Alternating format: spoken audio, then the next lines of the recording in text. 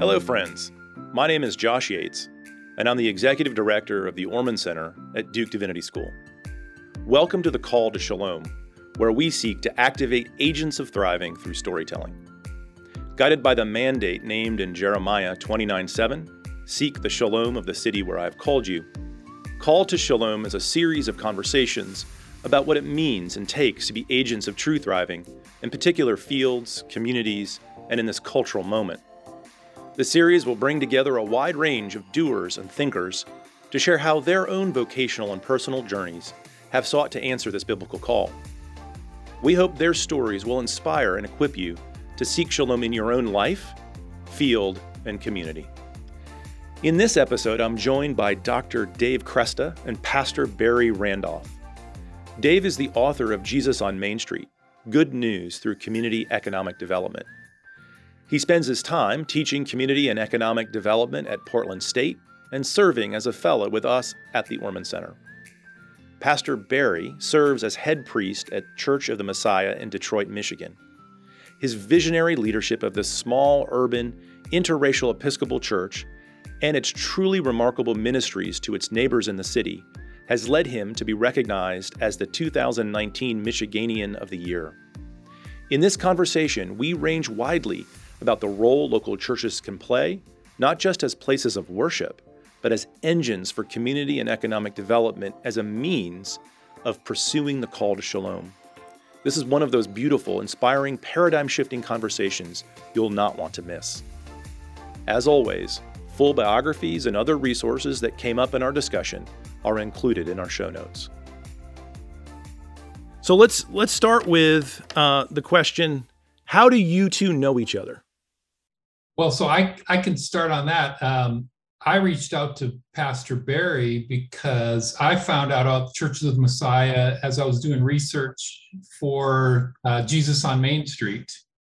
So I was looking for churches that really took on a lot of the principles that I laid out in the book and kind of took a holistic view of how to engage with their community. So that's how I came upon Pastor Barry. It was super exciting to realize that it was actually in Detroit, my hometown, as well. So we have yet to meet in the flesh. So I look forward to that. We'll be doing that hopefully this fall at the CCDA conference. Fantastic. Pastor Barry, I'm learning a lot about the Church of Messiah, and I have to say it is one incredible story after another. What makes the Church of the Messiah so different and unique in your view? I think what makes Church of the Messiah unique is the fact that it puts its faith where its mouth is. Church of the Messiah has a long-standing history of being able to be community. I know a lot of churches always say we have to get out into the community, make a difference in the community. Church of the Messiah is the community. So our church is 147 years old, and it's been on East Grand Boulevard in Lafayette and Detroit for 120 years. And over those years, we've connected directly to the community and neighborhood.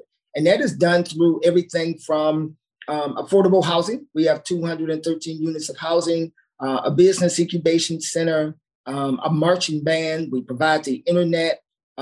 We also have an employment office and a doctor's office. So there's a lot of reasons to be able to use those services. But I think the greatest thing that we do is also church. We have a unique church service that's geared towards the unchurched or people who are seeking.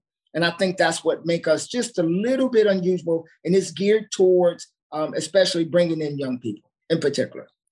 Yeah, I mean, that's tremendous. But I'm assuming you didn't start out with all of that right out of the gate. No, by no means. Tell us a little bit about how this whole thing got going. Yeah, so the housing component, we've been doing that since 1978. So that's something that existed for quite a long time. Church of the Messiah is in the city of Detroit. We are an old church, and we've been dealing with all of the issues of Detroit. Things like working on issues of poverty, crime and violence, economics, all those different things. And it's one of those things where We have to kind of deal with all of that and at the same time be church. Well, as things changed over the years, the church also too, like so many things in Detroit, the church fell on hard times. By the time I became the priest in 2002, we were down to 41 people on average a Sunday. We have a huge building. It looked like we weren't going to be here. I mean, we were even in conversations talking about what would happen if we closed the church. But God gave me a vision and he gave me an idea. As you can kind of tell, I think you can tell, I'm a very unusual Episcopal priest. I kind of don't fit the mold of that. So that uniqueness, I think, is one of the things that God used to be able to help us turn things around. He gave me a plan and we started implementing the plan. And one of the first things we did was created a 12 o'clock service that was totally different than the traditional 10 o'clock service. And then we started working on helping people with their physical needs, with the things they needed, whether that was a job, starting a business, providing the internet to the community. 40% of Detroit don't have the internet, bringing in doctors, working on issues of gun violence, things like that. That's what really helped cause the church to grow. That combined with creative service, and when I say creative, I mean really a creative service on Sunday to help people get to their greatness, to teach them about the power that's on the inside of them. Yeah, well, let's come back to that creative bit in a second. But you talk about God gave you a plan. I'm assuming that that plan wasn't all there at once right at the start. So I think for people who are listening and thinking, wow, you're doing all this incredible stuff, think back to those early days as you were first beginning to have an inkling of what God's plan was. And how did what came first and what were you struggling with as you were trying to discern God's will for this? Yeah, well, when God called me, I literally had a burning bush experience. I wasn't a very religious person. I wasn't looking to be a priest or anything like that. I had a burning bush experience on October 20th, 1998, face down on my floor, and God literally spoke to me and said great things would happen at the church, but it was not me. It was him, and I am just the instrument. So follow his lead. And you have to remember that a lot of times when God called you, he may not necessarily tell your board of directors, or he may not necessarily tell the other people that he's going to be doing these things. And so it was a struggle. But one of the things that we started off with is, how are we going to do our future? How do we prevent the church from closing? We got to get out of debt and we need to grow it. Our church can easily hold 300 people, and we only had about a little more than a tenth of what it is that we could hold. There is something wrong here. So in my opinion, it was one of those things where we're not connecting and relating to the community that we're in. How do we go about relating to the people in the community?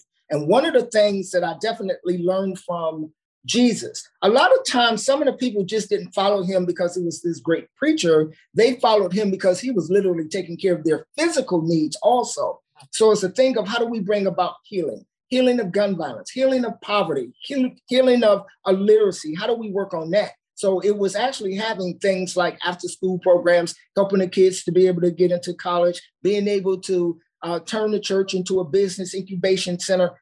That's how we really did it. The people started coming in and seeing, wow, this is amazing, and got curious and started going to church. So we did the programming first for the most part, and then that helped them transfer over into church. The thing that I had to do that was a little bit hard was when they came to our traditional 10 o'clock service, they couldn't relate to that.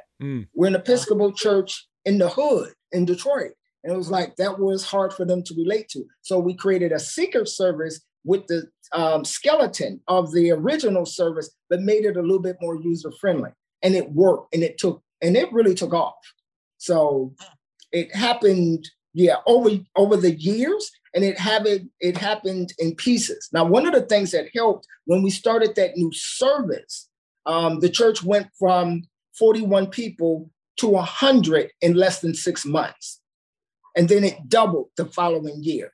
So we knew, we got members. So we got enough people that we may be able to pull some things off, but we had more new people than old people. And the new people that were coming in really was the the gangbangers, the Ray Rays and the Pookies, as we call them in Detroit. Those were the ones who came first. It was not professional people. It was not people with money. It was people with issues and problems who wanted to know about this Jesus Christ, being able to help them. And they heard about this church that could provide resources to get them out of poverty.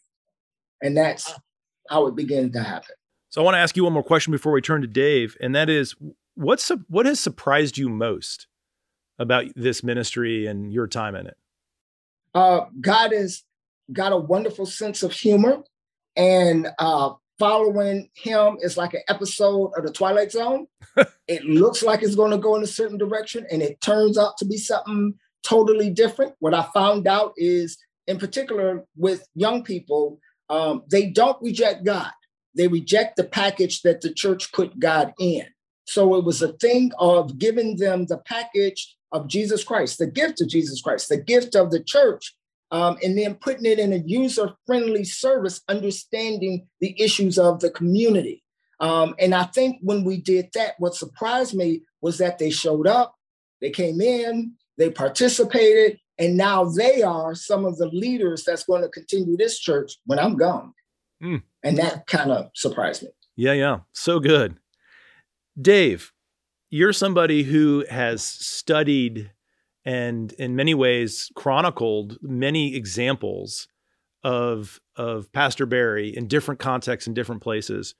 But as you think of his particular case, in the case of the Church of the Messiah, as somebody who studies this kind of work, what do you see? What excites you? And what do you think is commendable to others? Yeah, well, I could listen to Barry all day. I mean, I think he's got the stories and the experience that shows that God shows up. God's in these neighborhoods. I think that's what I see, is that God is in these neighborhoods already. And I love it, Pastor Barry, where you said he may call you, but not necessarily your board of directors. That's you got to turn that one into a T-shirt or something. I was really drawn to his story and chronicled just a very small part of it in my book because it's holistic. I mean, there's no boundaries in terms of where God wants to heal the earth and heal and renew his creation. There are no boundaries, but we put boundaries up. We say these are things that the church can do. These are things that the church can't do. This is stuff for government. This is stuff for private business. So to me, that's really what's intriguing is, he mentioned internet service. Is that something a church does? Yeah, apparently it is. And because the community needs it, and it helps bring some of that shalom to that community. So those are the things that I see is kind of that boundary busting and willingness to go where God is already walking. Yeah, that's great. Maybe just give us a few more seconds of unpacking. How do you see other examples of Pastor Barry's around the country? What is this? Is this something that is an awakening among different folks in different communities? Or is it something that you think needs to be woken up in the church? Yeah, so I mean, certainly we recognize that, the church has historically been a presence in neighborhoods for centuries in America and for millennia. There's been a lot of excellent community development work. There's been a lot of nonprofits that have spawned from churches. So I can't say that this is something brand new, but what I do see maybe is more of an awakening to taking on things that maybe have traditionally been thought of as outside the purview of a church. So, workforce development or business incubation, things that really have the potential to impact residents' daily lives in a very practical way. Like, what kind of job do you have? Or where can you shop in your neighborhood? Is it a food desert or a food oasis? So I think there's a lot of that going on. I think a lot of churches have taken steps in this direction by offering pieces of what is needed in communities. So you may find one church that offers workforce development. You may find another church that offers maybe some co-working space. I think maybe a new frontier is how can we think holistically about the local economy, think about it strategically, and think about it in partnership with other actors that are already in the community as well. And Barry didn't even touch on that, but I'm sure, he's got lots of stories about who he's working with in the neighborhood. It's not just, his own church that's doing it. Well, let's actually go there, Pastor Barry. I mean, you're one guy who's clearly got a lot of energy and a lot of talent. But tell us about the how you've partnered and who you've partnered with to pull all these various things off. Oh yeah, we partner with a lot. What's funny is I always tell everybody that no one man is an island. You don't do anything by yourself. Even Jesus Christ, being the Son of God, as soon as he started his ministry, he assembled a team. They may not have been the brightest and the best in the beginning, but he assembled his team and they went about doing the work. So it's about teamwork and people working together. So the people in the church work with a lot of other people in the community and neighborhood. We created an organization back in 2013 that's called Five Alive. We're in District 5 in Detroit. That's our city council district. That's, the part of the city that we work in. We put all of the 501c3s, the churches, the block clubs. We gave us one voice within one group, within one organization. And from that, we work with our city council person, we work with our state rep, we work with our senator, we work with the media, we work with the mayor's office. The governor was just here a month ago. It's putting out all of the things saying that collectively we're working together. So when you look at this community and neighborhood, it is very well organized. And there are people in this community and neighborhood who care. And it is the church that kind of took the lead in all of that towards bringing everybody together so we won't work in just fragmented pieces, but a way that we can work all together so we won't be duplicating services, but also too, how we can support each other's work. And surprisingly, it's worked out very good. We don't agree on everything. We're kind of like the disciples. We got our issues, but at the same time, we've committed to working in the community and neighborhood, and that part is going very well. And we kind of didn't expect all of that other stuff to happen. We just knew we had to make a difference. And when we stood up, we saw so many other groups and organizations working in the community and neighborhood, and we started working with them. We work very well with the Detroit Police Department, and we do a lot of things with them and the young people. They've formed a coalition between young Black males in Detroit and our local police department, and that is going pretty good. They'll be here. The police will be here Sunday for church, and they will be here for the meeting afterwards. So it's going pretty good. That sounds fantastic. I think I heard a story. You tell a story about a prop shotgun that you had, and when some folks broke into the church, and how the your relationship with the police, you were able to call them up because of your relationships and so forth. Yes. Maybe tell that story. I thought that was a fun story. Yeah, they showed up immediately. It's kind of weird. I actually live in the church. I quit my job. The church needed a full-time priest. We didn't have a lot of money. So this is one of the things I was led to do. I literally moved into the church. There is an apartment in the church, so I'm not living in my office or something like that. There is an apartment on the inside. So I decided to move into that. Been living here for many years. Church has never been broken into since I've been here. And I moved in here in 2008. And this one particular time, sure enough, I just thought the alarm was going off and it was a false alarm, and went to go downstairs. And at 2:30 in the morning, there were people downstairs and they were ransacking the main office. I go back upstairs, called the police directly. I didn't even dial 911.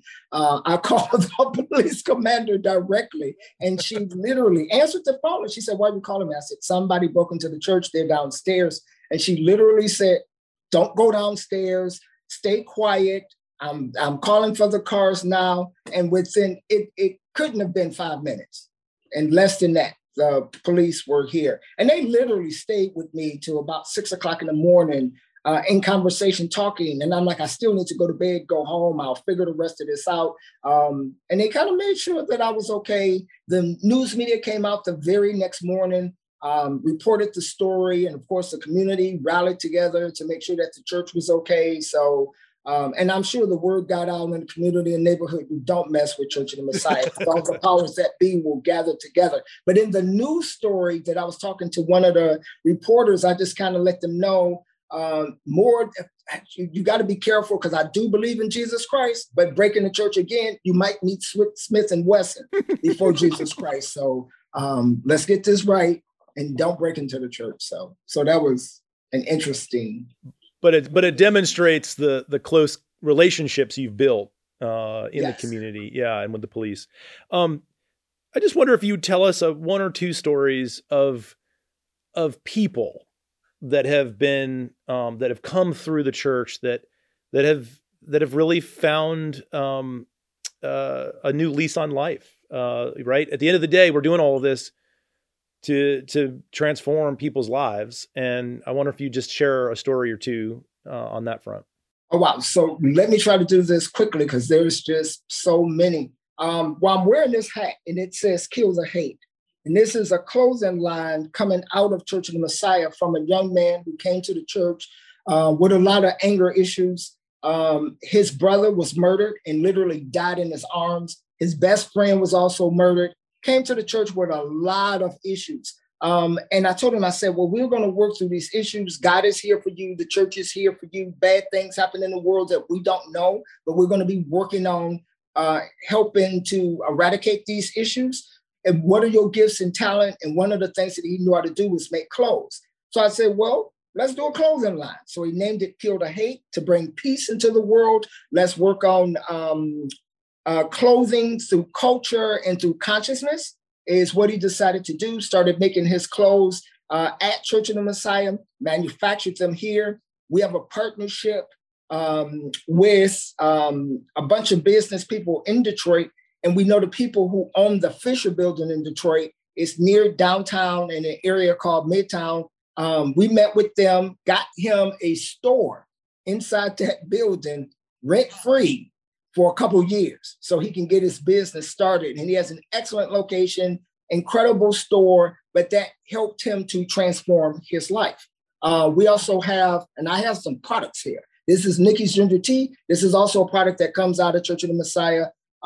Young mother came to the church, had this idea for a tea beverage company, pitched the idea for us, had the idea and a recipe. We have a commercial kitchen, told her she can use the kitchen. That was about 20 years ago. She's in all the Whole Foods in the state of Michigan, and she's in 92 other stores in the state. So now her daughter is now the vice president. She was a little girl when her mama started, but she's now the vice president of the company. And they're going to be in the Whole Foods in Chicago. This is another product. It's called Giovanni Seasoning. This young man is 20 years old, and he's a chef, and he started making his own seasoning. And so he's in 22 stores in Detroit, and he is the #1 seasoning on Amazon. Oddly enough, and he's only 20 years old. Another young man came to the church and said, Pastor Barry, I got an idea.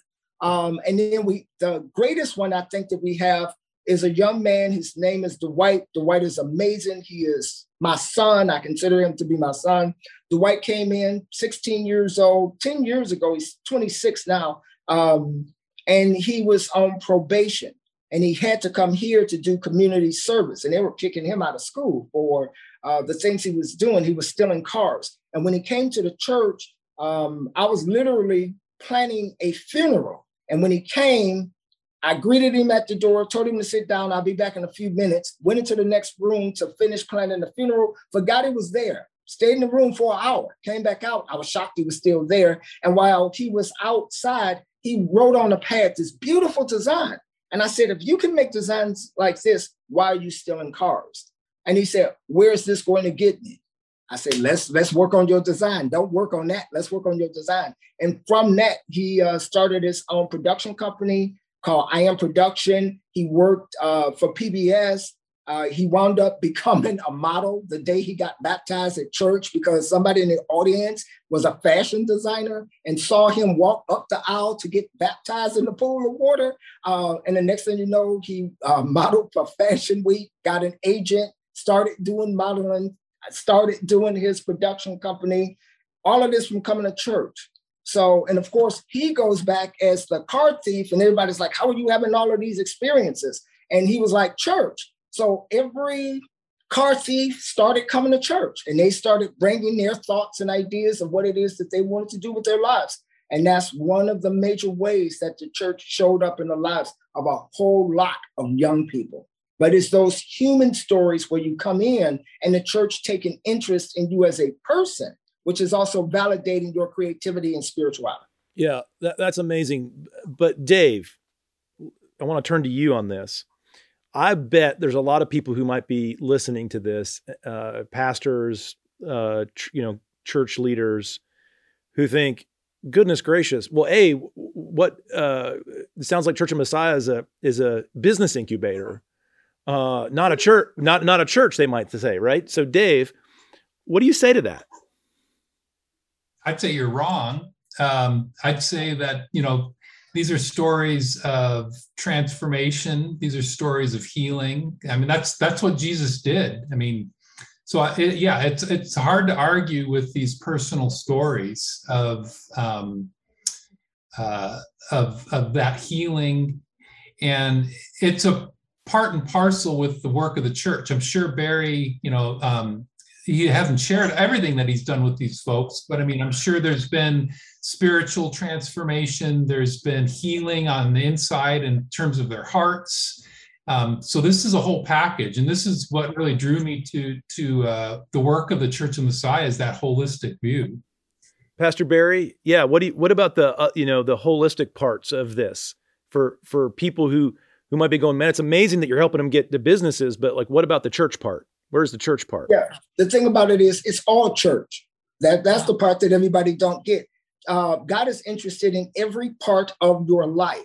And sometimes we're so busy trying to make sure that people come through the front door. Sometimes people come through the back door, because you got to understand, when you're coming to church, you have to come to church to pay your rent, come to church to get the internet, come to church to get a job, come to church to start a business, come to church to see a doctor or an attorney. You're coming in and you're wondering, where is all of this coming from? There's a curiosity. This place is a little bit different. It's bustling. It's always going. All these different things that's going on. So they get curious and they come on Sunday. They want to know, where's the root of all of this? And then when you come on Sunday, you will find this incredible opportunity to be with so many people who have transformed their lives through the creativity and the love of God, finding their purpose. A lot of times people say, well, if God is good, where is he? And we constantly keep saying, he's in you. Well, who's going to do something about social unrest? You. Who's going to do something about criminal justice? You. Who's going to do all of this? It's on the inside of us. Then we teach our people, we have the audacity to believe that a virgin had a baby. If a virgin had a baby, we can do something about gun violence. We can do something about poverty. We can do something about all of these different things from the church's point of view. So you got to understand that when we teach them, whether it's business or all these other things, there's such a thing as righteous economics. There's righteous housing. There's righteous land development. There is so many things that you can do from a righteous standpoint. It's not business as usual. It's business in terms of the Bible. And we use that to be able to teach you how you're going to do it, and you're going to do it different. And it's going to be about justice. So all of this is all about justice. And the same way, so many times people followed Jesus because he healed them. See, our people also need to be healed. We want to give them church without the ability of changing their lives. So sometimes we do it a little bit backwards. Sometimes you got to change their lives, and they stop and they say, hey, tell me about this Jesus. We've had more Bible studies in the hallway, in the community garden, in the parking lot, in all these different places, because the curiosity of where does all of this stem from? So yeah. I hope that answers the question. Yeah, no, thank you. Hey, Josh, can we talk about justice? Let's talk about justice. I love it. I think that's a great entry point because so community economic development is about justice. And I think that's where I would distinguish it from traditional economic development and, what Barry called like business as usual. Community economic development is about those who are falling through the cracks of the current system. And we can do something about it. I mean, we've heard, already, 4 or 5 stories from Pastor Barry, but community economic development is something that churches can leverage as a way to directly address inequality in their communities. It rejects the lie that a rising tide lifts all boats. I mean, kind of that's the traditional way of thinking about economic development is, well, let's make it better for everybody. And, then the poor will eventually benefit. And we've seen, the past 40 years that just does not translate to reality. So I think that's where justice comes in. And, the church is being called to participate in economic justice because God loves people in these communities. And he cares about those who are falling through the current economic cracks. And there's a whole set of tools and strategies that are available, that have been leveraged from secular nonprofits to religious nonprofits over the past 40, 50 years that a lot of churches are not aware of. Well, let's stick on that for a second. So I'd like for Dave first, I'd like you to answer this question. Then Pastor Barry, I'd love to know your thoughts on this. Dave, as you think about maybe a predominantly white suburban church who reads your book, listens to this and says, okay, we're all in, we want to do this. But their listening to the community is, probably in a maybe more affluent, maybe more predominantly white context where maybe the needs of the community are different than the ones that say Pastor Barry's talking about. What would you counsel them? How would you guide them as they start out? First thing, suburban poverty is real. There's actually more people in poverty that live in the suburbs than live in city neighborhoods. That transition happened back in the 2000s. So I'd say that if they look closely enough and if they have ears and eyes to see, they'll see people that are falling through the cracks, even in their supposedly affluent suburban environments. So that's one thing. The other thing is, I think there's a temptation for especially large, successful churches that are well managed, kind of the CEO type of pastor, to want to take the bull by the horns and like, okay, we're gonna fix this problem. I'd say step back from that and become a learner and a listener. So I address this specifically in the book. If you are in one of these kind of churches and you're in an affluent community, don't start implementing the things in the book from day one. Actually, what you'd be better off doing is listening to your community, potentially going down to a urban neighborhood and finding a partner like Pastor Barry's church. And I call it going in and being really more of a junior partner. So not coming in like you're the Calvary and, that you're going to save the day, but going in as a junior partner and saying, how can we serve? And not having the answers. I think that's the hardest part for, kind of type A driven pastors. They want to have the answers and they want to give the answers. I'd say you're not in a position to do that if you have not been in these communities for 30, 40 years like Pastor Barry has. Yeah, Pastor Barry, I'd love to hear your thoughts on whether it's another church that sort of fits the community that you serve or a different kind of community. What would be your advice to a church who's gotten the imagination for this, but wants to figure out like what are the first steps to do it? Well, one of the things that I can honestly and truly say that you really just have to do it. You just have to do it. You just have to go about it and not necessarily worry about things going totally to plan. It's almost like every time we put a plan out, nothing ever went according to plan because the circumstances that we deal with are so abnormal. You have to remember, murder is abnormal. Absenteeism of fathers and a community that may have drugs and all this other, these things are abnormal. They were never meant to be.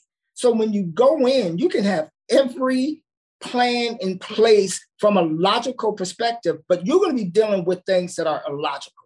So you got to go in there totally with spirit and understanding that it's going to take an act of God and it's going to take an act of God's people who are going in with an intention, because you can go in with every particular type of plan you want to, and you will find out these circumstances are so different. So don't worry about if things don't go according to plan. Sometimes you just go in to make a difference. Like one of the things that we do every year, we do this thing called our Silence the Violence Parade. And we started that back in 2008 when I buried 4 children in 1 year. And that hit me to the core because I'm like, I didn't become a priest to bury children. What? I can't believe I'm burying children. And it's because of gun violence. This is so abnormal. So one of the things that we did to promote healing, we got the community together. We're going to talk about these issues, but we're going to be working on them, and we're going to do some things, and we're going to create a crime and safety group. Well, we did that for our community. And then we had a day where we were just celebrating the community to build it up so that we won't have so much violence and crime in it. And it works because our neighborhood itself don't have much crime and violence. And the police noted, hey, you guys are doing something different, but it was totally from a biblical perspective. We did that for our neighborhood. Within 3 years, it became a city event. I never planned on the entire city with the mayor and city council and CNN and the New York Times, and I didn't expect it to turn into that. But the effectiveness of saying we're going to do something, we're not going to just sit here. Let us work on the things that we know how to. We're not going to have a preconceived notion of what this is going to turn out to be. We're just not going to sit back and allow these things to be in our community and neighborhood. And I think one of the things that I've learned and the people here have learned, yes, we plan things out, but a lot of times it's going to take on a life of its own, because when you serve God, that is a total different type of experience that you would never know that you'd be doing. Because here I am, a Black man from the east side of Detroit who did not even know what an Episcopal priest was, didn't know anything about the Episcopal Church, and God, in his excellent sense of humor, this is what it is I'm doing, and I never planned on doing this. So this was not the destiny I had for my life, but God had something different. And my thing is just get ready, go for the ride, but don't get caught up on how you're going to step out and go. And just like Jesus did with his disciples, he said, follow me. He didn't sit down and talk to them and say, this is what we're going to do. This is step by step. This is what we're going to encounter. This is how you lead your family, this, that, and the other. That's why it's called faith. Step out on faith, trust God that he is going to be able to allow it to be what it is going to be. The thing is, you're going to do something and step out on that. We have our plan, but we know that God has a wonderful sense of humor, and it might be something altogether different by the time we get finished. Well, it reminds me of the famous Mike Tyson quote that everybody has a plan until they get hit in the mouth. Wow. Yes. Wow. Look, Pastor Barry, as I listen to you and as I've read through Dave's book, I mean, you've had so many successes, so many transformational stories that are inspiring. But I think anybody who really reads between the lines knows that those were hard won. Those weren't always easy things.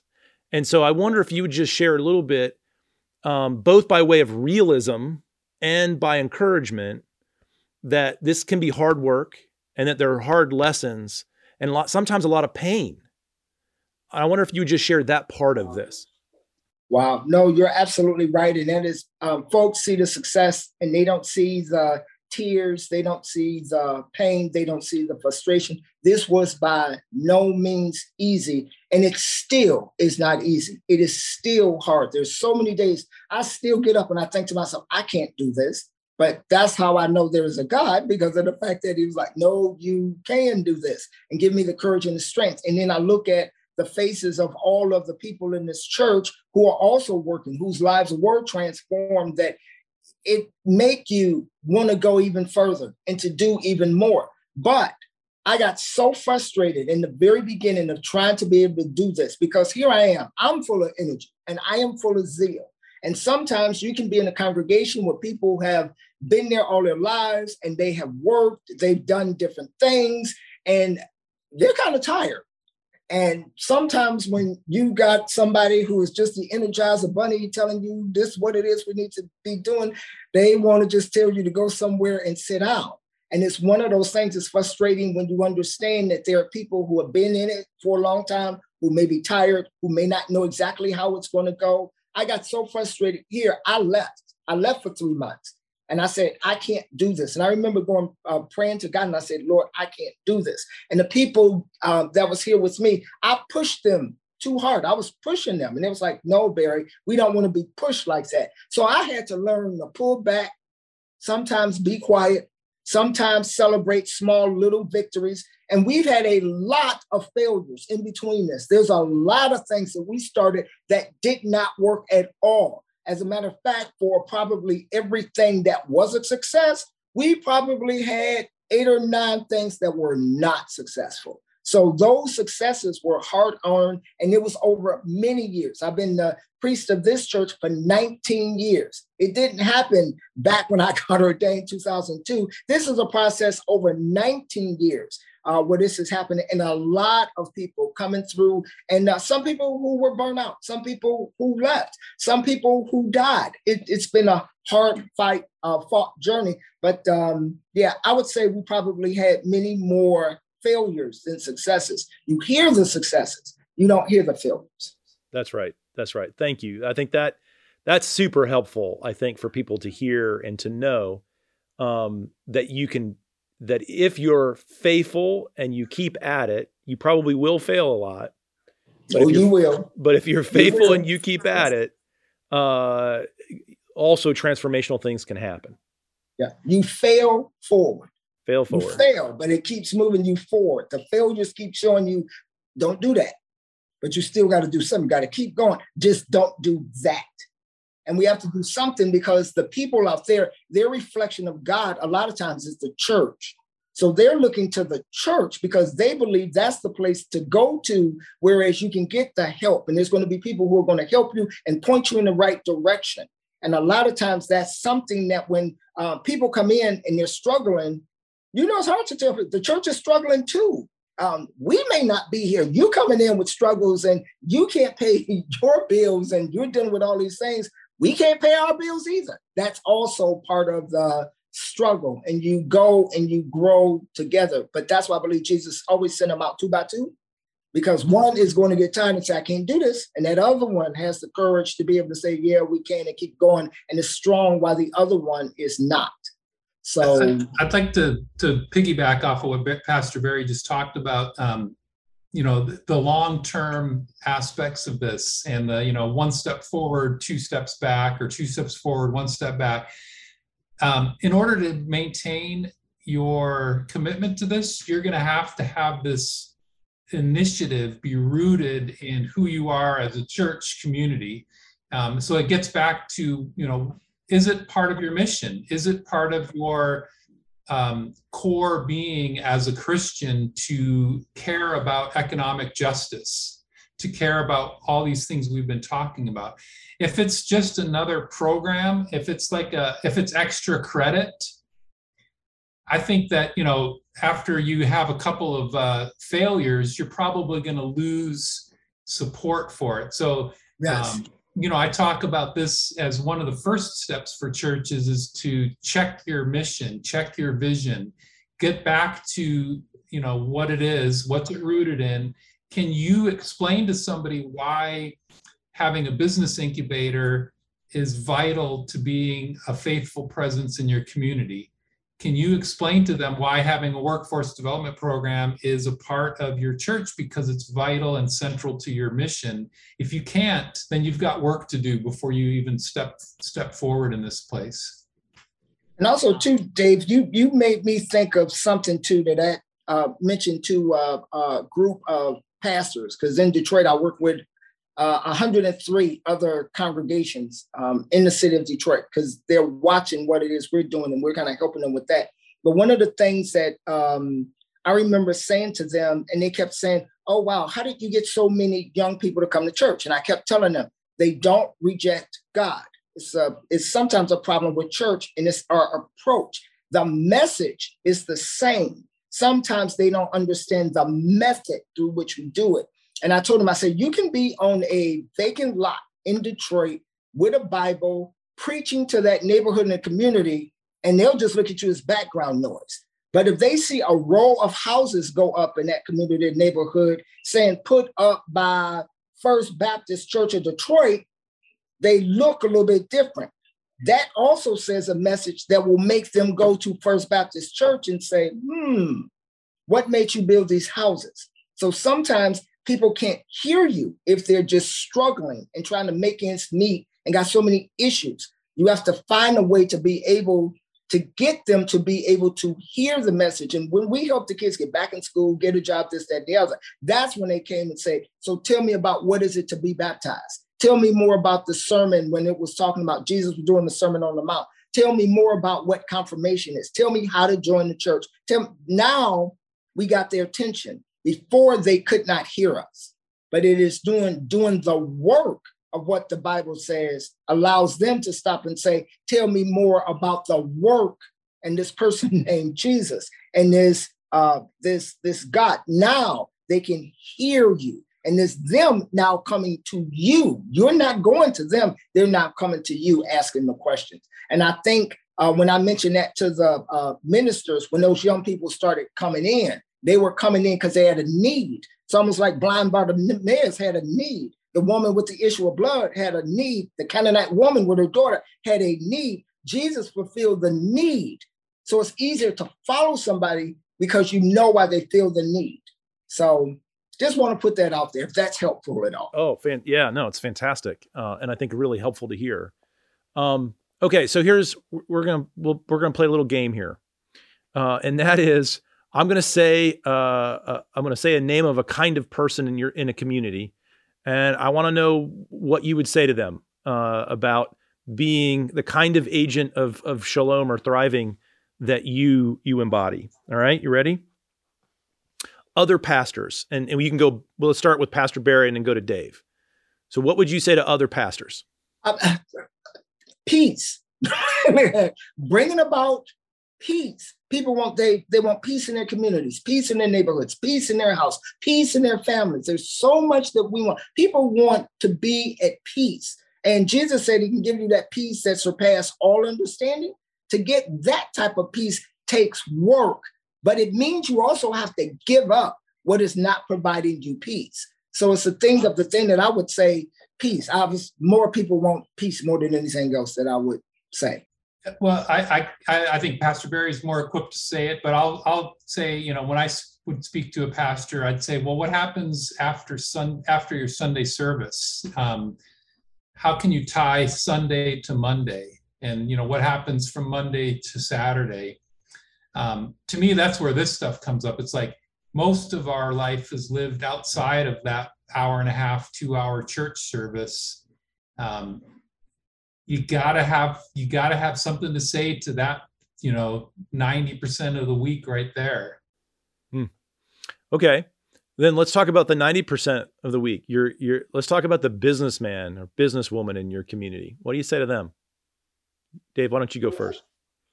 I would say, you've got skills and passions and experiences that God has given you. I mean, I'm one of those. God's given me experience in private sector and the high-tech industry. That at one point I was like, why did I have all that experience? It's like, was that wasted? No, it was not wasted. So you've got experience that God can use, that God wants to use. And the kind of things we've been talking about here are that entryway for you to be able to put into practice your accounting skills, your legal skills, yes, your woodworking skills, yes, your management skills, whatever it is. Pastor Barry, what would you say to the business person? Oh, well, I say the same thing that Dave said, because a lot of times what we have to tell people, 5% of what we do is the church service on Sunday. 95% of what we do is the community stuff. And what I mean by that, it is that community stuff that bring people into the 5%. And a lot of times we concentrate so much on the 5% that we forget about the work. And I always tell people so many times, Jesus spent a lot of his time, the highways and byways and on the outer part. And it is that outer part that we need to work on, because that's where the people are hurting. To the business people, I would say the exact same thing. We tell people here to tithe your talent. You also have to tithe your talent. So you have to give that too. So for all of these young people who are coming in, to the people in the church who are the accountants and the business people who know how to do that, you're helping them. So they're helping them with their business. Every Sunday after church at 1 o'clock, church is 12 to 1. And then at 1 o'clock, we have the group of young entrepreneurs who kind of meet together, but their mentors are the older people who actually know about all of those things, who can actually help them put their business in order. So yeah, they're giving back to them. And it's also something that winds up being intergenerational. But yeah, it's that gift and that talent that God has given you, and you need to pay that forward, and you need to tithe that back to help the church and the people that's in the church. That's great. What would you say? We'll do one more category. What would you say to the person who doesn't think they have anything to contribute? Everybody comes with something. Everybody has gifts, talents, something. There's people who believe that there's nothing that they can contribute. You have something that you can contribute. And if you stop and think about all of the things that you may be good at, or if you stop and you think, how does God go about qualifying people? And we always use the statement here, God does not call the qualified. He qualifies the people he called. So by you being a member of this church, coming into the body of Christ, learning about church, you're coming with something, and you are qualified by Almighty God, not qualified by the leaders of the church, not qualified by your mother, father, or brothers and sisters, or by the community at large. You're qualified by Almighty God. There is something. There's a reason why you came. You are endowed with something. And let us help to bring that out. There is something that you can give, because that's what we do at the church a lot. Because a lot of people come and say, well, I have absolutely positively nothing. And after we have a couple conversations, or we put them in a group that's moving, where people are making a difference and making things happen in the community and neighborhood and in the church, boy, they find out that they can help. They can make the phone calls. They can make the flyers. They can do all of those things. They can be worship leaders. They can be an usher. There's so many things they find out that they can do. And then that same person will stop and figure out, hey, I got 10 different talents that I didn't know I had. Yeah, you just need to be given the opportunity to bring those talents out. That's what the church can do. Give them opportunity to bring it out. Dave, what would you add to that? I don't know if I add much other than, Jesus told Peter, you can become a fisher of men. Peter had a terrible resume for a church planter. He was a fisherman, right? But God took his heart, and I think that's where this is. If you have a heart for justice and a heart for people, you will be used by God. Whether it's through connecting with someone like Pastor Barry, you can bring those out, or some other way. I'd say it starts with that commitment to justice and commitment to the love of people. And then, Jesus took that in Peter and turned him into, the founder of the church. Well, that's a good word. All right. We're two more sections here. We'll go be fairly quick. Pastor Barry, let's start with you. Imagine, you've heard of an elevator pitch before. Yes. We're getting on an elevator, and you've got in 30 seconds or so, tell our viewers the thing that is most burning in you that you want to communicate to people based on the call God's given you. Like in this moment, what do you most want to say to people? I would honestly truly say to people that you are more powerful than you could ever have imagined. God has taken so many people who are not qualified and used them to be able to do great things. We got to remember that Moses was a murderer, but God made him a deliverer. Noah had an alcohol problem, but God used him to build the ark. David was an adulterer, but God made him a king. So many different things. We can always look at our shortcomings, but God sees your potential, and he sees who you are in spite of what your circumstances are. Just get in contact with him Put your trust and your faith in him, and you will find out that you are greater than what it is you ever imagined. And I always tell people too, in order for a baby to be born, that is an incredible miracle, but it starts off with this egg and this little bitty sperm, and it is the most incredible thing. And you got to stop and think, that became you. This incredible small little thing turned into this incredible human being. And I always say doctors shouldn't say it's a boy or a girl. They should say, and the winner is. Because the winner, you're coming in a winner just to be born. So it's the same, the winner is. That same process that it took for you to be born, to whereas that miracle life took place, you are that walking miracle. Stand in the possibilities of who God created you to be, because in order for you to be born, that's a miracle by itself. So that's the possibility, if you knew how powerful you are. And I would say too, the only fear that I ever have, and I tell people this, the only thing I'm afraid of is to stand before God and say, Lord, here I am. And for him to say, Barry, what you did in the world is nice. Let me show you what you could have done if you would have had more faith than fear. That's what I'm scared of. So I want to use all the faith in the stuff that I have right now, because I don't want him to say that to me on the other side. Wow. Dave? That was a long elevator ride. Anyways, what I would say is God loves justice. God loves people. And the body of Christ here on earth has everything it needs, all the skills, all the passions to work on this stuff, to be close to God's heart in his love for justice. And I would say specifically here about economic justice. We've got the people, we've got the talents, we've got the money. It's all part of God's body of Christ here on earth. That's what I would say. And it's like, let's follow that. Let's pursue that. Who specifically is it their job to do that? Who would you call out? Well, I'd say, I mean, certainly it starts with pastors, and what we're preaching and teaching every week, and a theology of work, a theology of economics, showing how this stuff is all part of the good news. I'd say that's a big part of it that maybe is not being addressed as well as it should be in today's particularly evangelical church. Great. Last couple questions. Pastor Barry, we'll start with you. And this is just for us to get to know you a little better as a person. When you're not doing this work and you're doing something for fun, what are you doing? Although this is the end of the season, working in the yard. I'm a farmer. I can grow anything but hair. So you see a lot of plants and everything behind you. I'm into horticulture, into growing things, mostly farming and food, organic farming. That brings me life. That brings me peace. That nurtures my soul. Those are the things that make me happy. On one of the church's lots, I got a whole farm. I work out with people in the community, neighborhood with that. That's also part of who I am. I love doing that. That brings me peace. So that makes you happy. What makes you laugh?